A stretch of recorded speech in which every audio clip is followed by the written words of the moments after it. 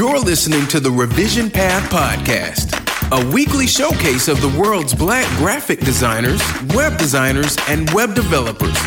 Through in-depth interviews, you'll learn about their work, their goals, and what inspires them as creative individuals. Here's your host, Maurice Cherry. Hello, everybody, and welcome to Revision Path. Thank you so much for tuning in. I'm your host, Maurice Cherry. Now, several of you have written me, I guess, over the past couple of weeks now, asking whether or not we were going to do another Black Panther-themed episode. If you remember, back in 2018, we did a bonus episode around the design of Black Panther. I think we did it roughly about a week or so after the movie had come out. But that was an episode with myself, Regine Gilbert, Paul Anthony Webb, and Jordan Green. Had a really great conversation about the movie, about the design, the music, etc. It's one of our best episodes. Actually, it's one of the episodes that's in the Smithsonian for the National Museum of African American History and Culture. And so with Black Panther Wakanda Forever out, I've already seen it twice now. We are going to release a bonus episode about the design of Black Panther Wakanda Forever. We actually just recorded it over the weekend, so I've got to, finish doing some production magic on it. But check out our feed later on this week for when the bonus episode drops. Should be about Thursday or Friday, I think. I think we're going to drop it like Friday morning, but check out the feed for that. I think you're really going to enjoy it. Now, of course, if you've heard me talk the last couple of months, you've heard me talk about the 10th Collective, which is this new talent collective initiative from Revision Path and from State of Black Design. And now that we've got the Revision Path job board as a part of it, it's actually even better for both job seekers as well as companies. So if you're a job seeker and you're looking for work, of course, you have the job board there, and you can join the 10th Collective for free to be a part of our talent collective that has companies that are looking to hire Black designers. And if you're a company that's looking to hire Black designers, you can join the collective for a low monthly fee, and you get access to all of these great profiles of people that are in the collective, and then you can reach out to them to help out with your recruiting efforts. Super, super simple, super, super easy. If you're a Black designer and you're looking for work, maybe you've been affected by one of these mass tech layoffs that have happened over the past few months or weeks, you want to be a part of this. It's free to join. All you have to do is fill out a really short profile and you're all set. And you'll only get contacted by companies when they are ready to talk to you. So it's not some sort of thing where you're going to get spam from myself or from State of Black Design. They're only going to reach out to you when they want to talk to you. So it's sort of a good resource to just have in your back pocket as you're looking for your next opportunity. So if you want to be a part of this, head over to the10thcollective.com to join. There's a link where you can do that. We've also put a link in the show notes. Check it out. We'd love to have you. This episode of Revision Path is brought to you by Hover. Building your online brand has never been more important, and that begins with your domain name. Show the online community who you are and what you're passionate about with Hover. With over 400 plus domain extensions to choose from, including all the classics and some fun niche extensions, Hover is the only domain provider I use and trust. So what are you waiting for? Go to hover.com/revision path and you can get 10% off your first purchase. Now for this week's interview. I'm talking with Tiffany Stewart, a senior UX designer in Chicago, Illinois, who focuses on design systems and accessibility. Let's start the show. All right, so tell us who you are and what you do. Hi, my name is Tiffany Stewart. I'm a senior UX designer specializing in digital systems with a focus on accessibility. And yeah, that's me. Very much a blurred and just really passionate about accessibility and UX. How's the year been going for you so far? How's 2022? Oh my gosh, 2022 has been a blast and then some. I bought a house. So nice. I am officially now a homeowner, and I am in the process of building out my office. So I went and bought the IKEA cabinets and I attached them to the wall, and I'm painting and I'm sanding and breaking out the miter saw. So wow, that is my life at the moment. Yeah. That's a huge accomplishment. Congratulations.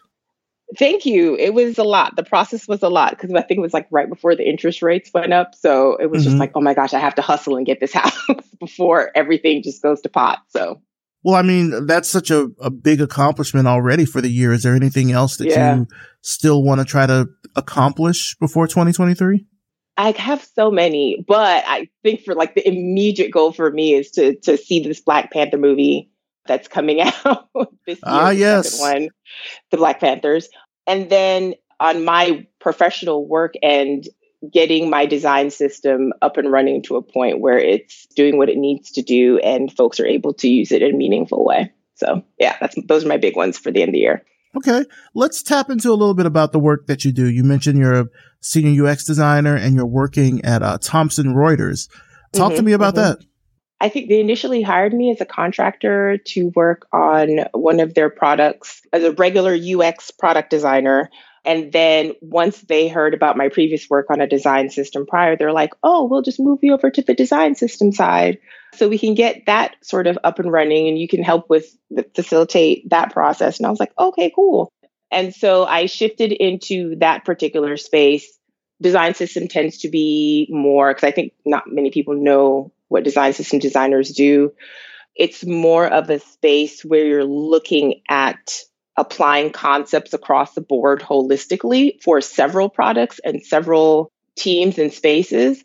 So my day-to-day is really thinking about, okay, how do I apply the concept of warning across a design system so that all of the products are consistently representing warning in a way that's meaningful and consistent.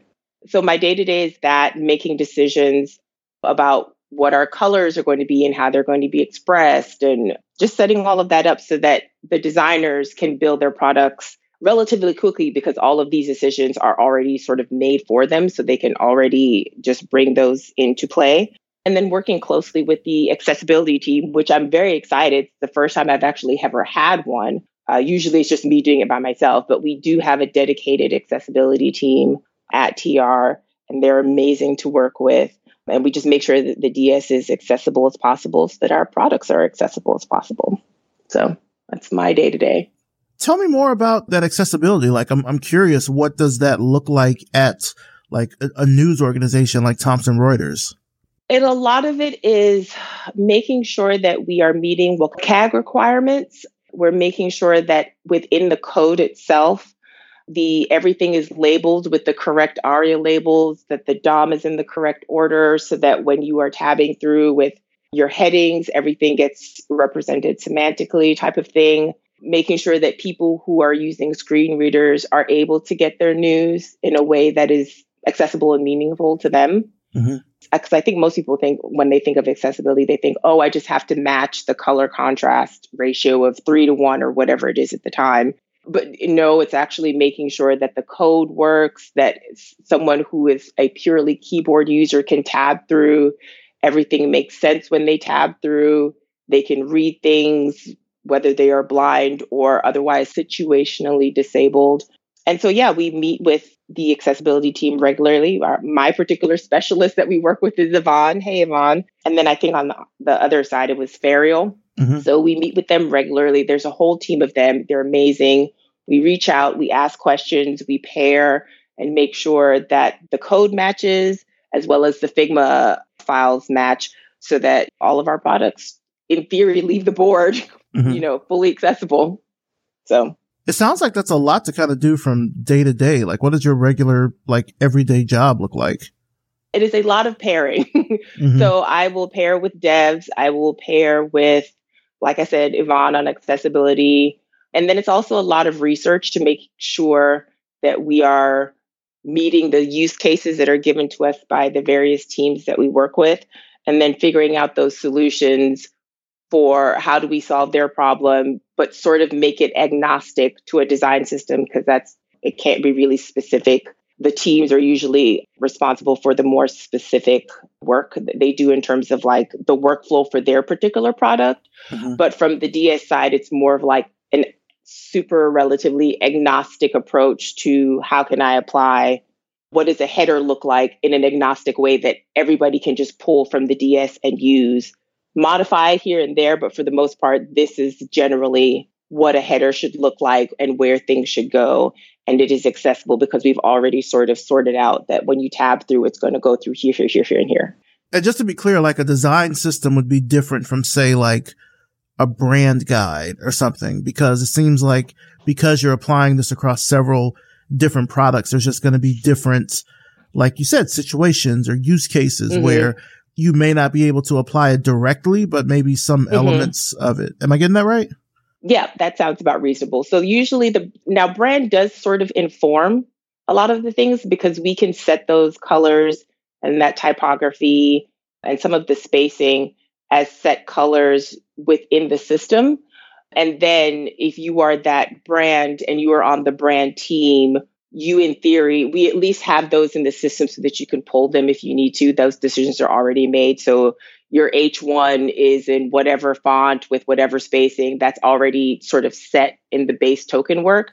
So whenever the engineers go to code it, they don't have to worry about it. That H1 is always going to be that H1. Gotcha. What's probably the most difficult part about what you do? Probably convincing other designers that accessibility is the thing.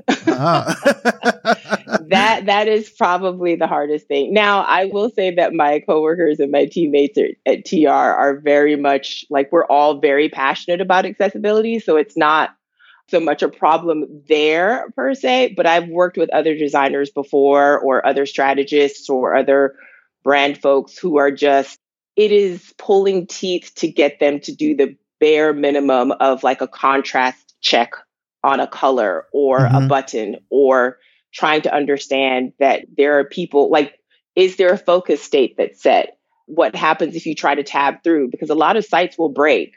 I think in my example at the State of Black Design talk, I was just trying to buy a book from a website, but just using my keyboard, and it completely failed. And so I wasn't able to check out.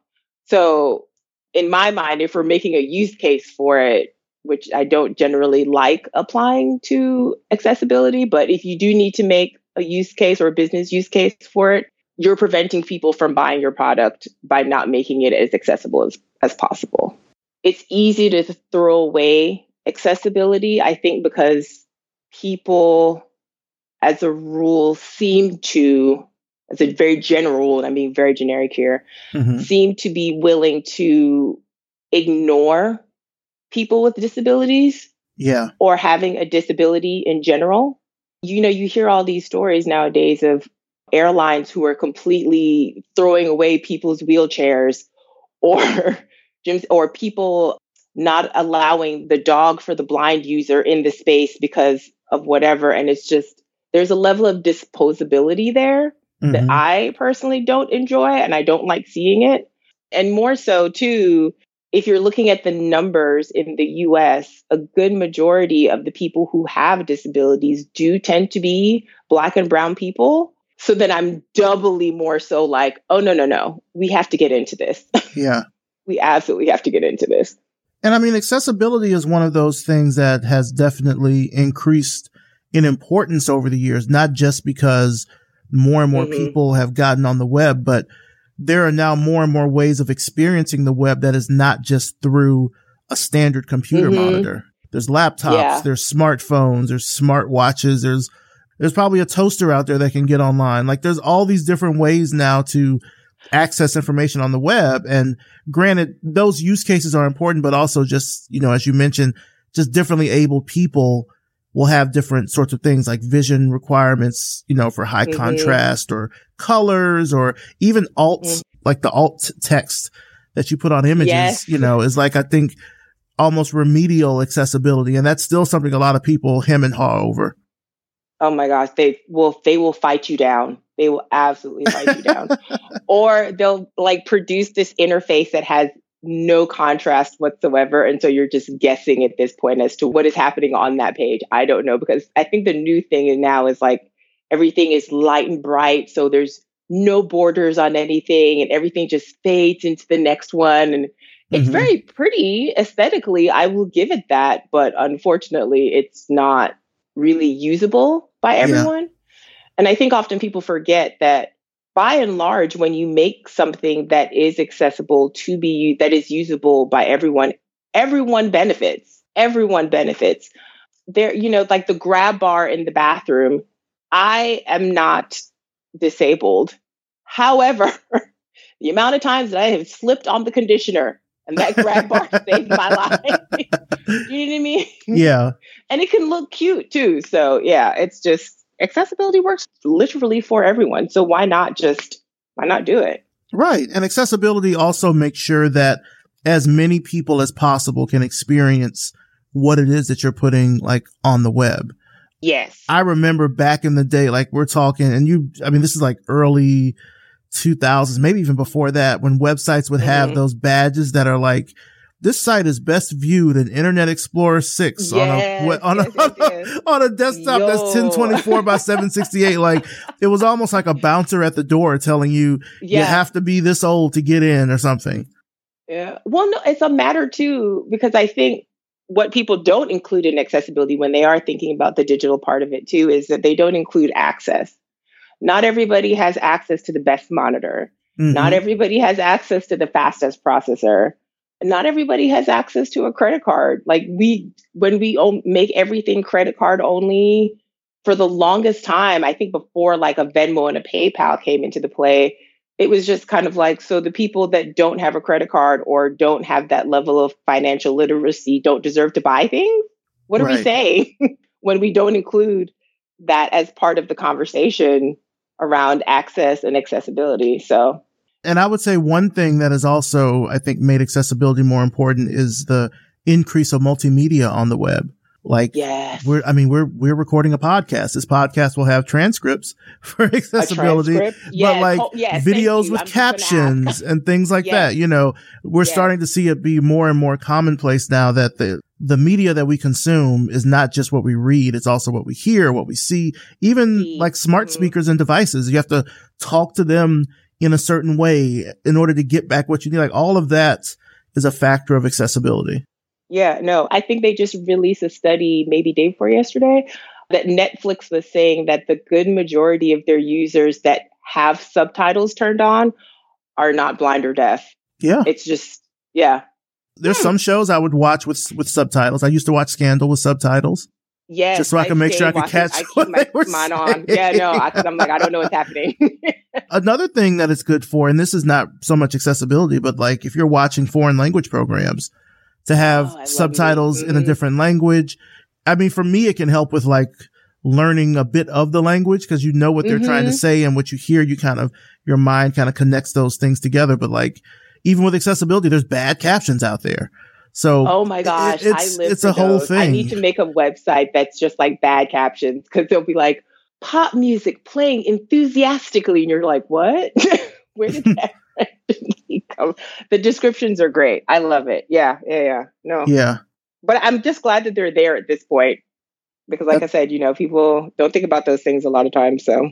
Right. And I mean, we're talking about now accessibility in a largely, I don't want to say 2D context. You might see where I'm going here, but like there's been all this talk about Web3 and the metaverse, and you want to talk about inaccessibility. It's inaccessible even for the average person, because it's not only about, what you can hear or see, but just to get it. And this, maybe this is a tangent of accessibility, but like you have to be watching on a certain device that costs a certain amount of money, and you've got to have a high speed internet connection. Like, there are other barriers that I think people might not look at as accessibility that does factor into accessible web experiences.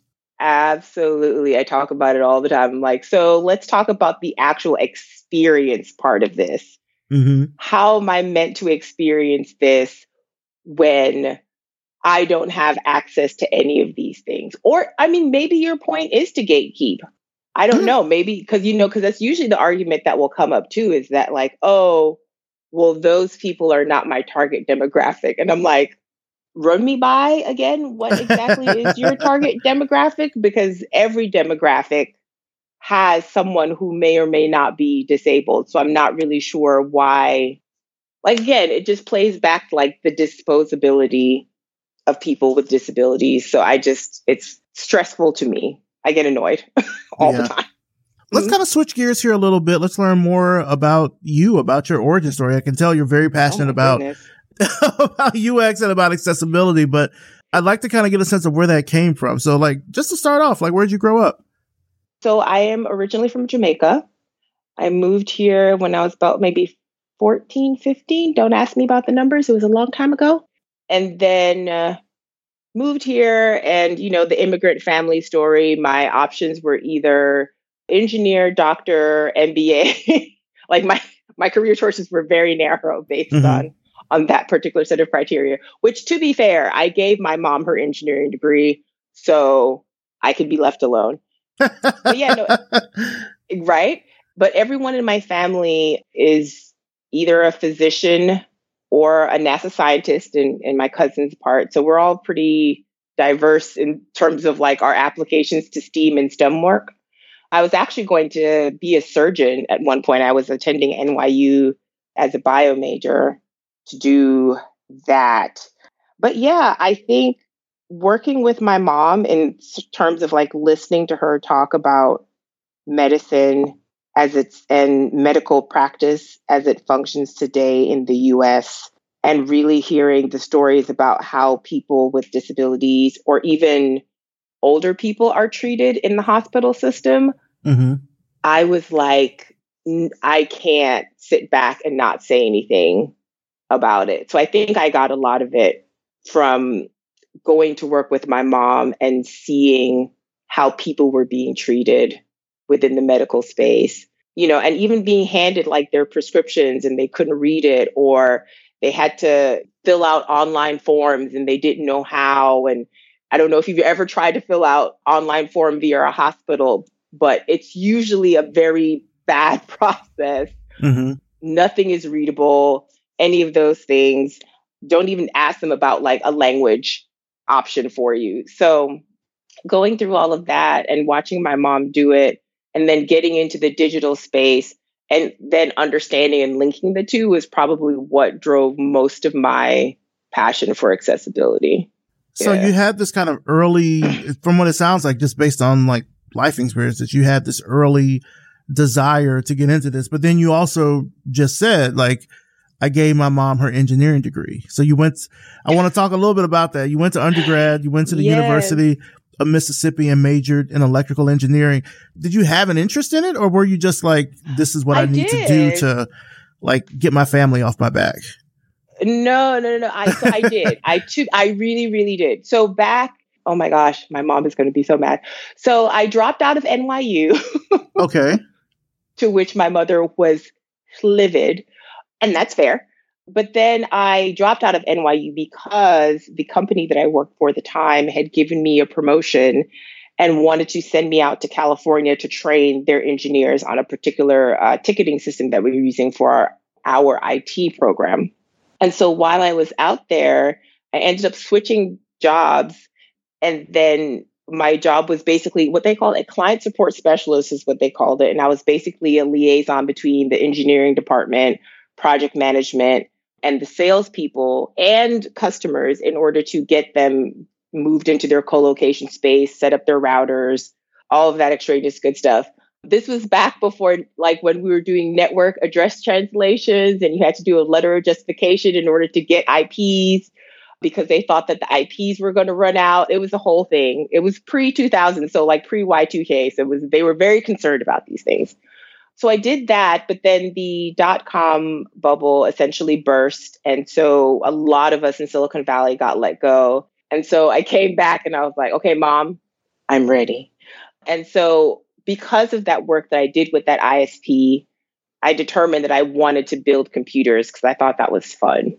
So I did electrical engineering, specializing in computer engineering. So in theory, I could build you a badass circuit. So yeah.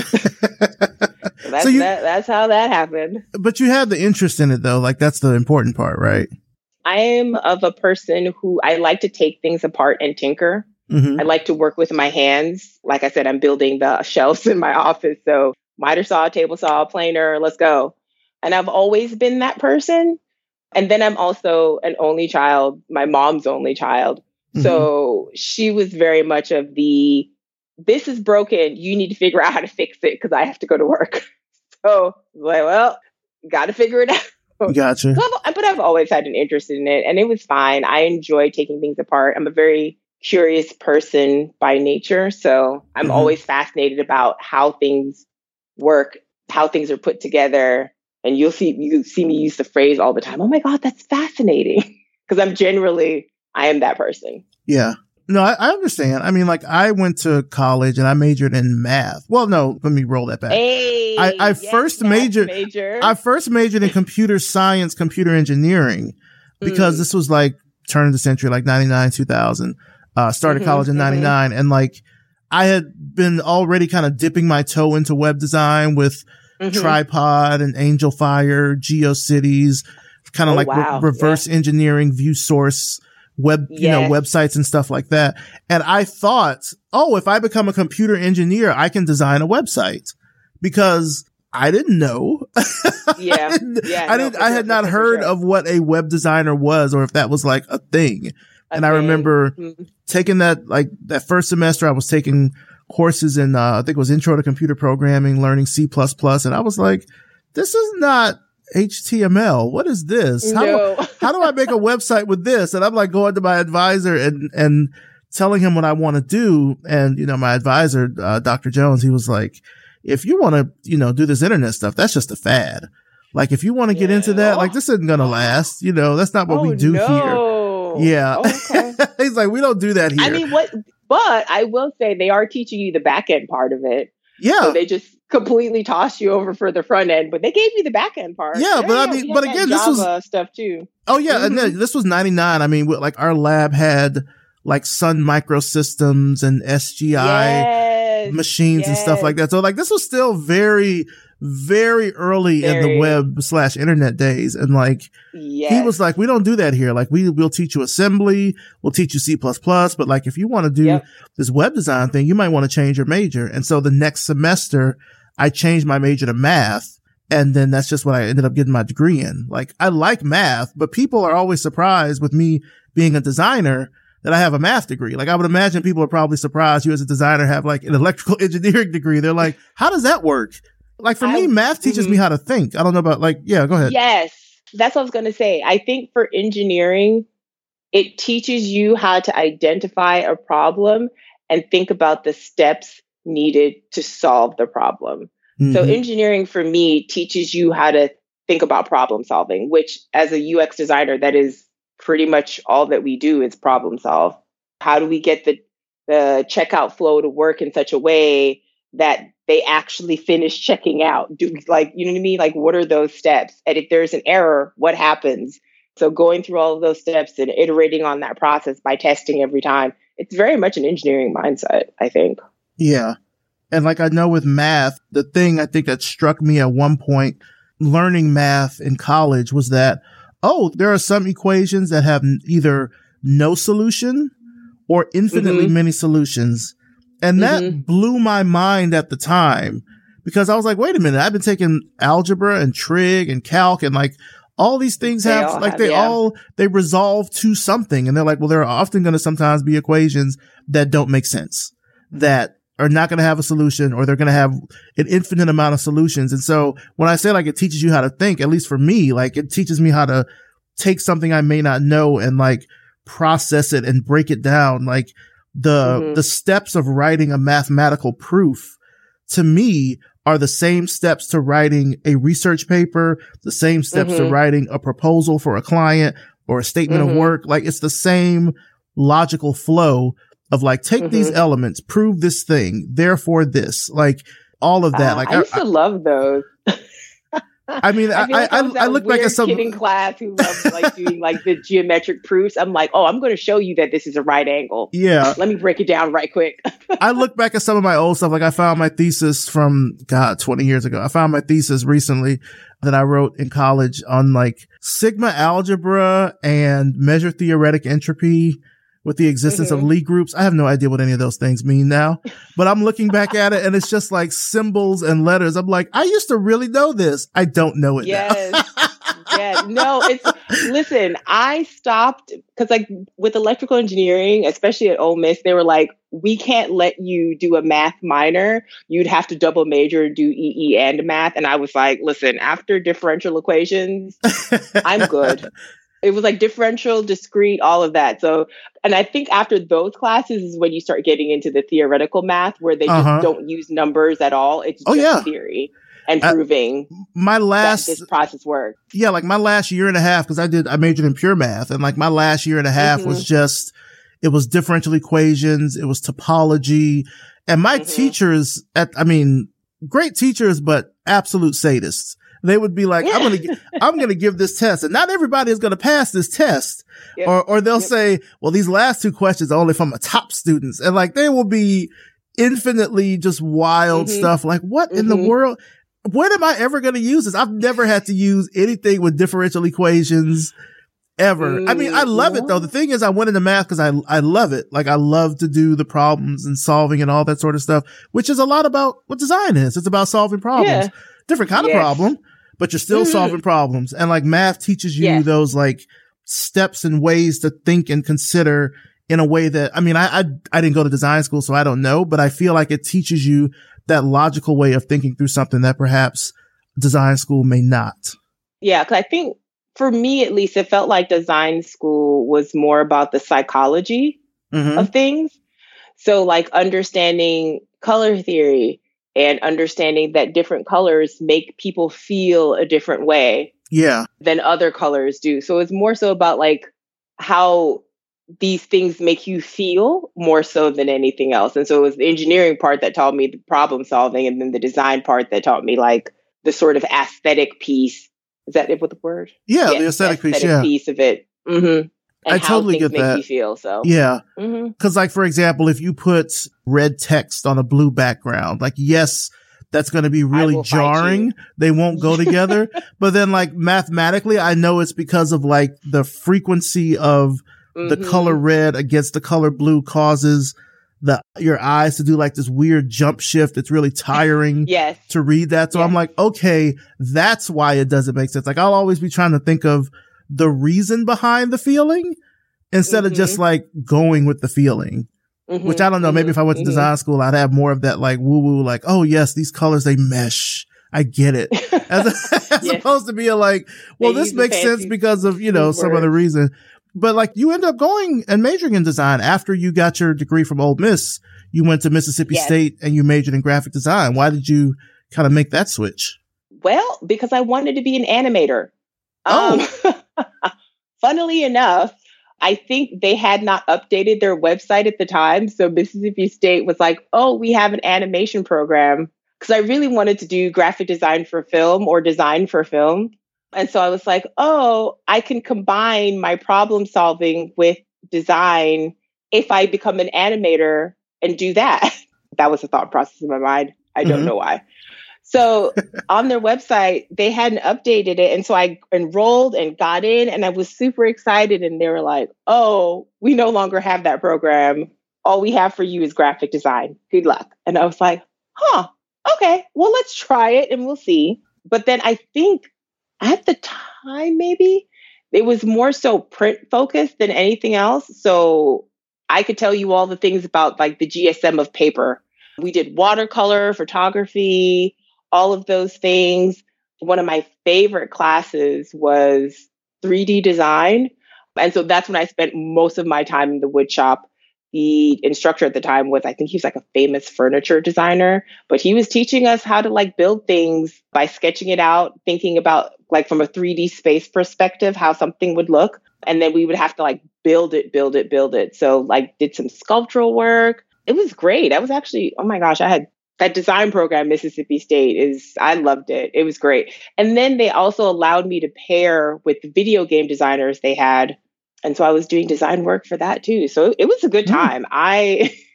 Even though it wasn't necessarily an animation program, I learned a lot from the graphic design program at State. I will say that.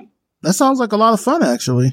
Oh my gosh, it was so much fun. And I'm still friends with a lot of people there. And the people that left that school went on to do amazing things. I think Tim is out here designing the graphics for Roku. Let's see, there's another young lady. She went on to work at Gensler as an architect. So like the class is good.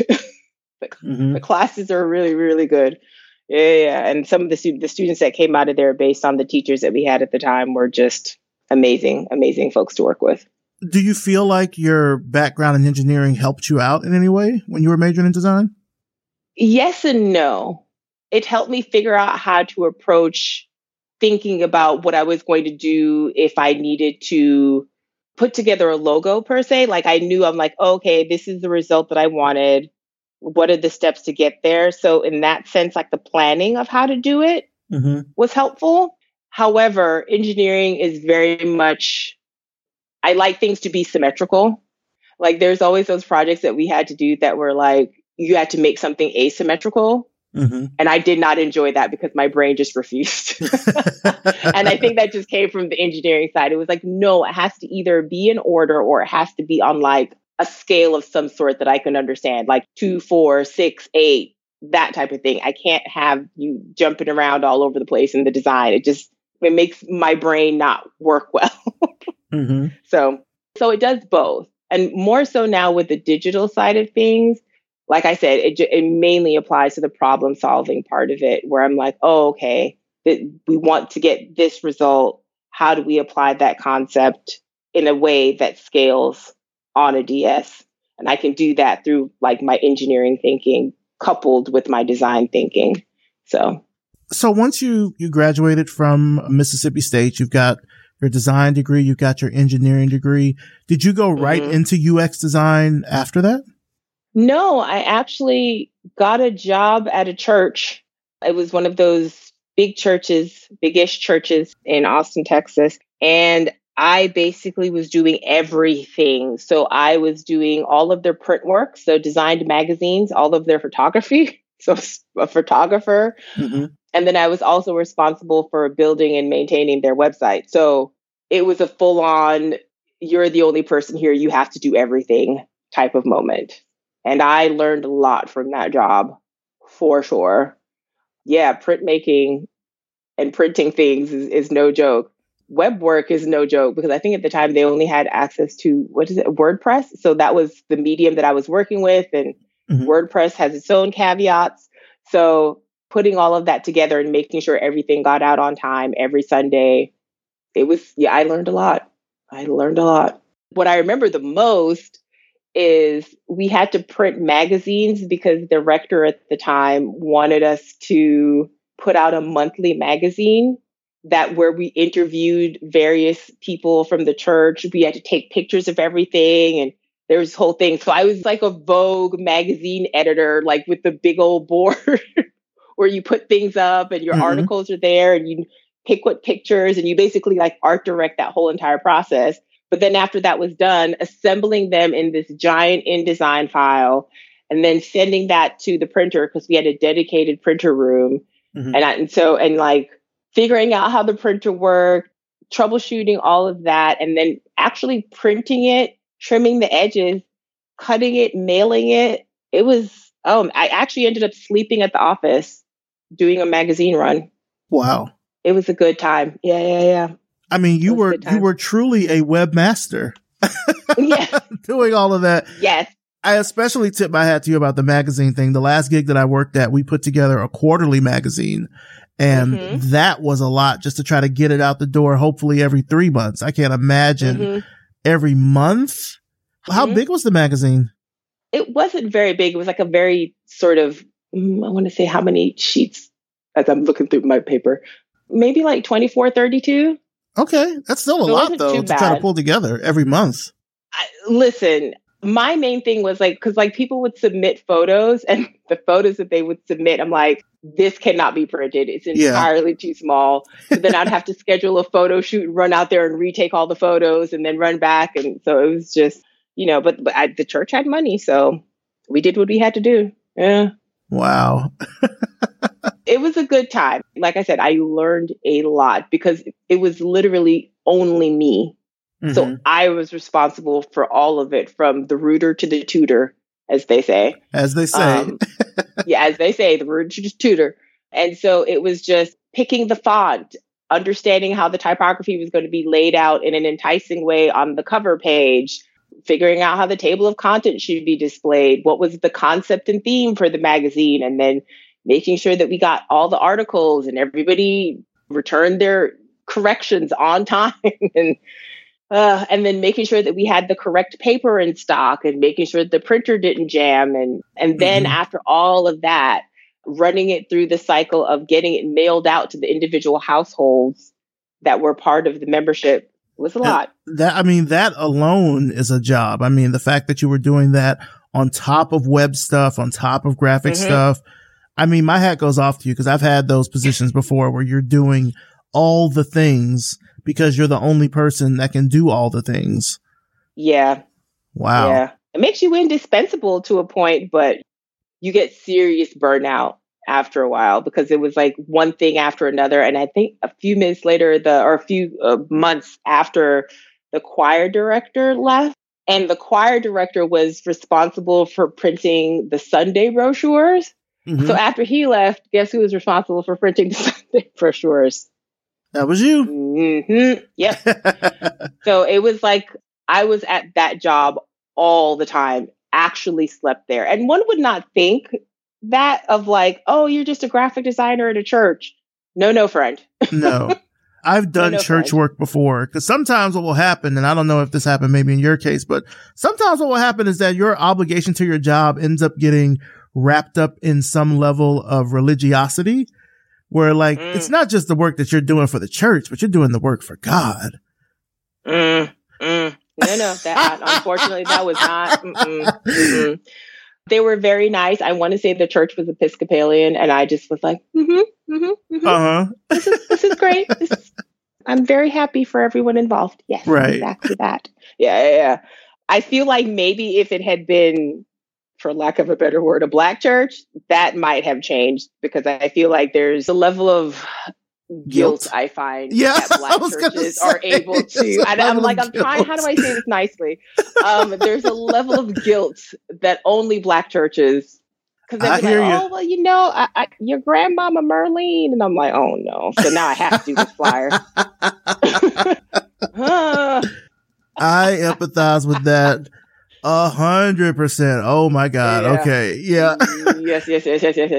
Especially if like your parents or family members are members of the church too. And it's just like, I'm absolutely going to just have to make this flyer and make Miss Martha look good.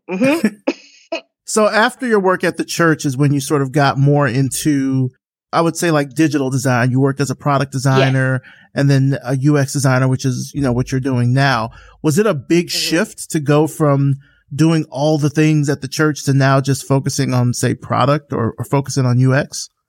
Honestly, no. And I think that's because the church in its way of making me do everything prepared me for the slightly, and I do mean slightly less work of being a product or UX designer, because I'm only focused on one thing at that point. I'm not focused on doing everything. So it was kind of a breath of fresh air because I was like, oh, okay, I can just focus on the digital. I don't have to worry about the magazine and whatever. I can just do the digital. And then it also helped that I worked for a luxury travel agency. So I was just staring at beautiful pictures of hotels. All day long and being like, I will go there someday. Absolutely. But yeah, no, it wasn't too bad at all. I think a lot of my experience with my work in print actually helped with my work at digital because they actually also did print magazines, but I was responsible for the digital version of it. So since I already knew how to do all of that work from the church, it was like, oh, no, this is good. This is great. I can do this. And I think the engineering team had already set up a pretty decent templating system. So at that point, it was basically just like making sure that all of the digital stuff was set up in a way that I could just very quickly upload it to the web when I needed it to, whenever they needed to release a digital article. Because it wasn't like, and on my side, it wasn't like a set thing. So we only released like maybe one or two articles a week. And so it was just basically sourcing photos and making sure that all of the digital stuff was set up on there. It wasn't until they decided to sort of end the print half or move the print half and mainly focus on digital in terms of like booking flights and booking hotels, then that's when it was like, okay, so now we've shifted to the user experience side of things. Because before it was a lot of really just allowing consumers to just read articles based on our recommendations for things. Mm-hmm. And so it was very narrow in that sense. And then when it came time to like book things, then it became, okay, so how does our booking thing work? How does search work? What is the experience if someone were to try to book a flight? Is it that it goes to the travel agent, or can they book directly? And what did the steps look like for that? So that's kind of where it shifted, is that like that last piece of the UX of completing a full entire process to like get that sort of booked result versus I'm just serving you up an article on the best restaurant in LA type of thing. Does that make sense? No, that makes sense. And I think for people that are listening, you know, I feel like at least nowadays UX and product tend to get conflated in a way, like they may be subbed out one thing for another. So I'm glad that you were kind of like pointing out what the differences are between those two. They do both carry an aspect of user experience in the very basic sense of like, how is a user meant to experience reading an article on restaurants versus how is a user meant to experience a checkout flow for booking a flight. So they do share that in that regard. You could sort of use them interchangeably. I don't think anybody would be mad. However, I do have friends who are product designers, and I think they call them industrial designers now. I remember they'd be like, oh, I'm applying for a position for a product designer. And I'm like, that's not what you think it is, friend. So it also depends on like what the company defines a product designer or UX designer as well in the job description. Right. And so a lot of my industrial designer friends were like, this is lame. We're the product designers, not you guys. Yeah. So, yeah. What gives you purpose to like keep doing the work that you do? So I follow several people on Twitter who are in the disability activism space. And while I don't comment per se, them sharing their experiences fuels me to make the web better. The internet is not going anywhere as far as I know. I would love it if they made it a utility, but I digress. And so I want everyone to have an equitable experience on the web. I would like to be able to help that further along, whether it's being passionate about making sure that, you know, there's a contrast and the code is right and whatever. But I want the web to be as equitable as possible, because a lot of times when folks don't have access to these things, people's lives are in danger.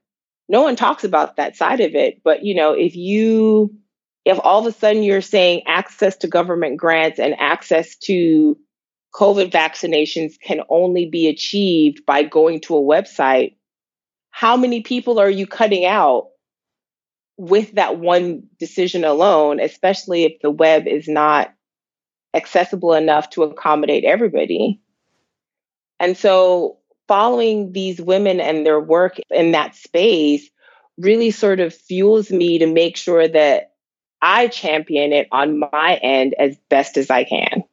How do you work to stay your like authentic self throughout your career? I mean, certainly I think when people hear this interview, they get that you've got like a bubbly personality, and working in tech and then working in design and, you know, working in tech and news, I would imagine you encounter a lot of, you know, different types of folks. We'll just put it that way. But how have you kind of worked to stay your authentic self? Antoinette told me to. I think you've interviewed Antoinette Carroll. Oh yeah, I've had her on the show. Yeah. Yes. So she used to come hang out at the house whenever she would come in for South by Southwest, and we would have these long conversations about the work that she was doing in design equity. And she's amazing, and she's also another inspiration. But Antoinette was like, "Listen, you have to be authentic in your work all the time. You just have to be." And I said, "Okay, yes, ma'am." I just did what she said. I trust her, and she's an amazing human. So, and I do find that it is helpful because people then know what they're getting from you. Mm-hmm. And I do tell people up front, I'm like, this, I remember teasing my poor boss. I was like, are you sure you want to hire me? Because you are getting this mouth along with the hire. So I need you to be okay with that. And he was like, no, it's fine. please, by all means, bring your authentic self to work. And so I appreciate that about my bosses at my company. They're very much supportive of that. And I have not run into a situation because, sometimes they'll say that and they don't mean that, but I have not run into that thus far here. I'm very grateful for that. Yeah. Very grateful for that. Hashtag Antoinette taught me. Listen, that could be a series in and of itself. My goodness, I miss her so much. Mm-hmm. What is the best piece of advice that you would give to somebody that kind of wants to follow in your footsteps? Like they've heard your story, they want to be like you, they want to be where you're at that level. Like, what would you tell them? Stay curious. Be curious about everything, how everything works, how people feel about things. Be observant. Watch people. Watch how things function. You'd be surprised what you can learn just by looking at a thing and being like, so what was that meant for? We always used to joke that there's these products out there that the designers built them for one way, and then the users use them in a completely different way. And you're just like, that's not what that was meant for. But even that is some semblance of feedback. So, just observing and being curious and watching and learning. Stay learning. Stay curious and stay learning. Never stop learning. To that end, like, where do you see yourself in the next 5 years? What kind of work do you want to be doing? I feel like at the moment, my big thing is I'm planning on having my mom come live with me. So learning more about accessibility in terms of interior design and home design and making sure that everything is set up for her to live comfortably if she chooses to come live with me. So just sort of furthering my experience in accessibility, but just applying it to different things and seeing what that looks like. And then whatever I learned, share it with everybody who asks or didn't ask. Y'all gonna get this accessibility on today, as I say often. Just to kind of wrap things up here, where can our audience find out more information about you, about your work? Where can they find that online? I tend to keep a low profile, but I am on LinkedIn. You can find me there. I am on Instagram, but I don't post often. I am a lurker, as it were. I think it's one of those things. Yeah, those are my two spots. What's the Instagram name? Elemango Design. It's from an old graphic design project that I did for my senior year at university. But yeah, right. Elemango Design, elephants and mangoes. I thought that what it might be. It sounded like that what it might be, elephants and mangoes. Elephants and mangoes, my two favorite things. Yeah. Awesome. Well, Tiffany Stewart, I want to thank you so much for coming on the show. Thank you for, sharing your story about just like, it sounds like you're someone that is just passionately curious about a lot of things. And you've had the opportunity to be able to really kind of go into a lot of places with your career. An engineering degree, then doing design, and then doing all these other things. Like, it sounds like you're someone that is always trying to keep on the pulse of what's next. And I think, of course, with accessibility being such an important topic to our world right now, I feel like we'll be hearing and seeing a lot more from you in the future. So thank you for coming on the show. I appreciate it. Thank you. So lovely to do this. This is a lot of fun. So I appreciate it very much. Thank you.